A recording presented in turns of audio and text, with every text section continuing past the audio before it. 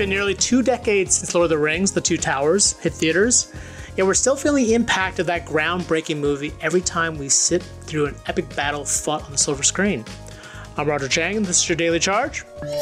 Here to talk about The Two Towers and its impact on Hollywood blockbusters is CNET culture reporter Aaron Carson. So, Lord of the Rings was a hugely successful trilogy of films that brought the fantasy genre back to life. But The Two Towers, the second in the series, was particularly groundbreaking. What happened in that film that really kind of set itself apart from everything else that came before it? So The Two Towers featured this battle called Helm's Deep that took up about 40-ish minutes of the movie. And there's a lot about that battle that's really kind of groundbreaking in terms of practical and visual effects, but one of the kind of notable things about it is it was largely driven by this software called Massive that uses artificial intelligence to create all the armies. So, you know, in that particular battle, notably, you have this horde of 10,000 Uruk-hai orcs descending on this like mountain stronghold called Helm's Deep. And this was kind of like the big moment for this software to show this kind of battle on a scale that we really hadn't seen before and driven by AI. And yeah, this is something we all kind of take for granted now because it has been 19 years since this film came out. So a lot of these things we sort of see, it's pretty standard in films. But I'm curious how the technology worked and so what made it unique, what allowed it to stand out from, say, other scenes of, massive battles that came before it.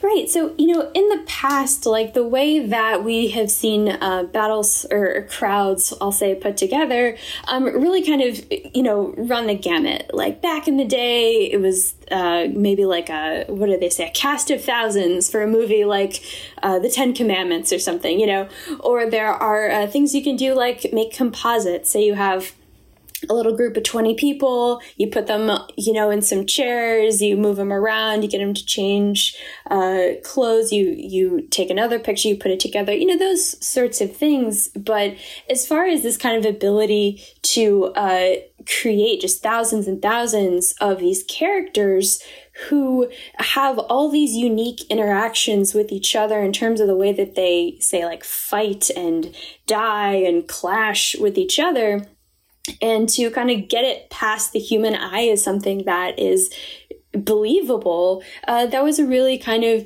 groundbreaking moment for this technology and the future of all of these types of films that we live in right now, where the big battle is almost kind of like standard for epics these days.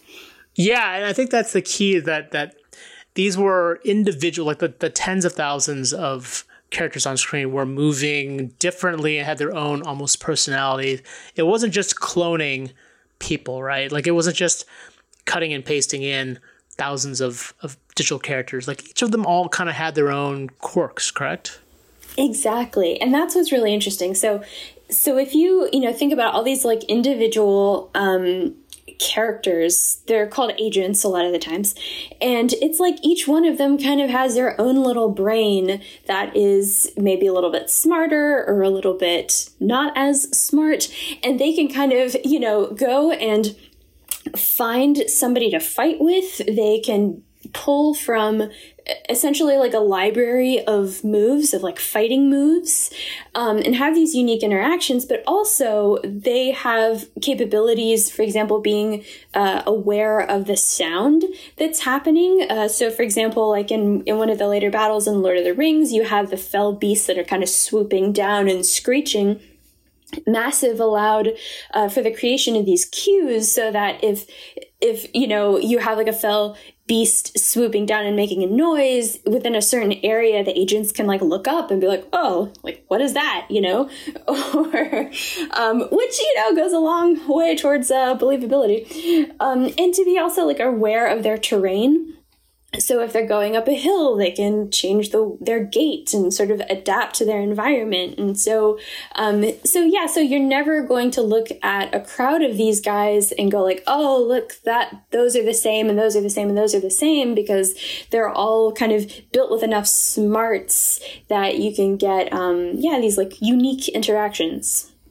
Right. And I'm curious how the software got developed, because the creator who you interviewed had kind of an odd story about its inception, right? That's right. So he was, there's kind of two starting points to this almost. Like in one sense, he got involved with this because he was working with Weta Digital, which is the visual effects studio that did Lord of the Rings and everything. And Peter Jackson had approached him to design this software before they got started on this project.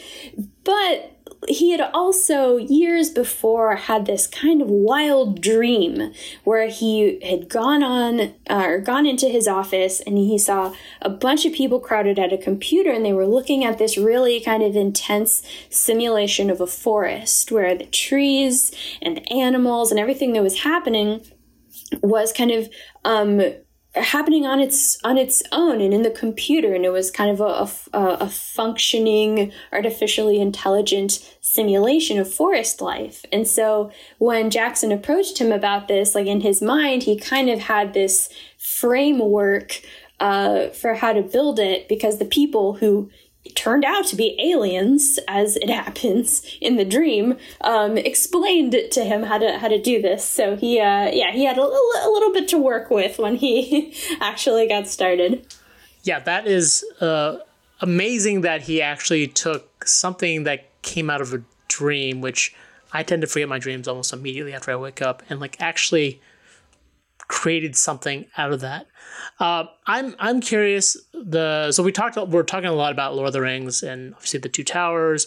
What about some of the more modern films or modern examples of media? Is Massive still being used now, or have we kind of moved on to other things? So this is what was kind of wild to me about like when I first wanted to do this story and was thinking about digging into it, is I kind of went in with this idea of like, hey, I don't think that we would have, things like the big battles of Game of Thrones or Avengers Endgame or whatnot without Massive back in the day. And then I learned that Massive is still being used. It was actually used on those that movie and television shows, but Massive has popped up in all kinds of things from World War Z, a lot of Marvel stuff, James Bond, Jungle Book. Just it's a list that Stephen Regulus, who's the creator, can't even fully keep track of, because at this point, visual effects studios can buy Massive and use it themselves. And so he doesn't always know when it's used, but, it's probably a number in the hundreds in the past 20 years as far as who all has used this. So quite a bit. And, just digging into the tech a little bit further, you talked about the use of fuzzy logic versus traditional logic, and how this is sort of an early or rudimentary example of, I guess, artificial intelligence. But talk a little about that and like what exactly is fuzzy logic? Right. So this is like a key decision that Stephen Regulus made that I think has ensured a lot of his success. And he used this thing called fuzzy logic. And kind of the way to think about this is if traditional logic says that something is either true or false, fuzzy logic kind of allows for some gray area in between that, which is great when you're talking about behaviors of things that are supposed to be kind of human-like, right?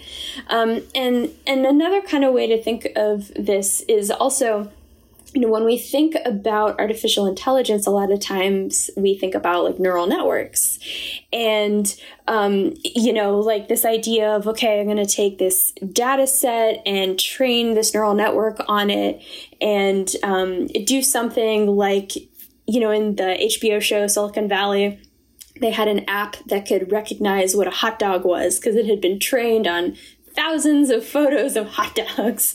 And the point with that is like, that's a big process that can take a lot of time and wasn't necessarily super convenient for film production. So the use of this fuzzy logic, which essentially for them was like a network of nodes and kind of looser rules for governing behavior, made for a lot easier, more fluid, easier to adapt kind of form of AI that they used for Massive.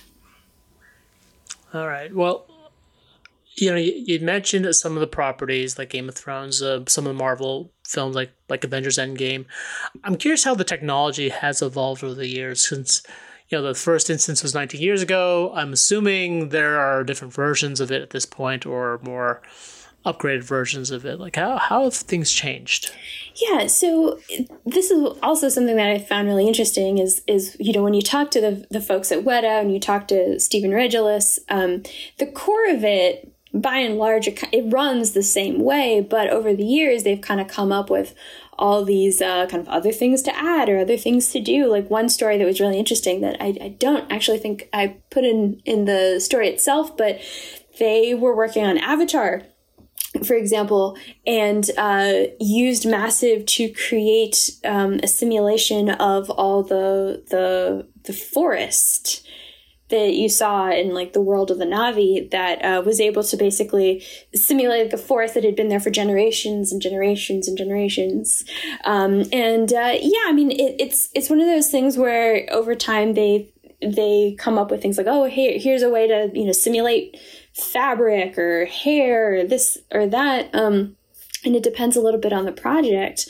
But overall, sort of like the main structure of it was kind of so ahead of its time 20 years ago that it's really still kind of current. Huh. And what do you think the software goes in the coming months and years? Yeah, so in the short term, Stephen Regelis is working on kind of Massive 9.0 that's going to have, a few new features, including some compatibility with some other similar kind of types of crowd simulation and 3D effects software. But in more the long term, he was talking to me about this idea of an increasing need to be able to render visual effects essentially in real time during production. And he was citing, for example, The Mandalorian, which, did this really kind of incredible sort of almost like a holodeck, sort of thing when they were shooting that they had, were able to kind of blast up all the computer effects, and see them like as they were, filming. And so he's wanting to move in a direction like that filmmakers eventually aren't going to want to wait weeks or months or however long to see completed visual effects. So how do you keep up with demand in that respect? So that's something that he's got his eye on. Got it. Lots of exciting things to see that hopefully we will actually get to see in the movie theaters soon. Aaron, thanks for your time. You can check out our story at cnet.com. If you have any questions, hit us up on Twitter at The Daily Charge, or sign up for direct text messages from me by heading to cnet.co/dailycharge. And if you liked what you heard, please rate and subscribe to the podcast. It really helps us out. For The Daily Charge, I'm Roger Chang. Thanks for listening.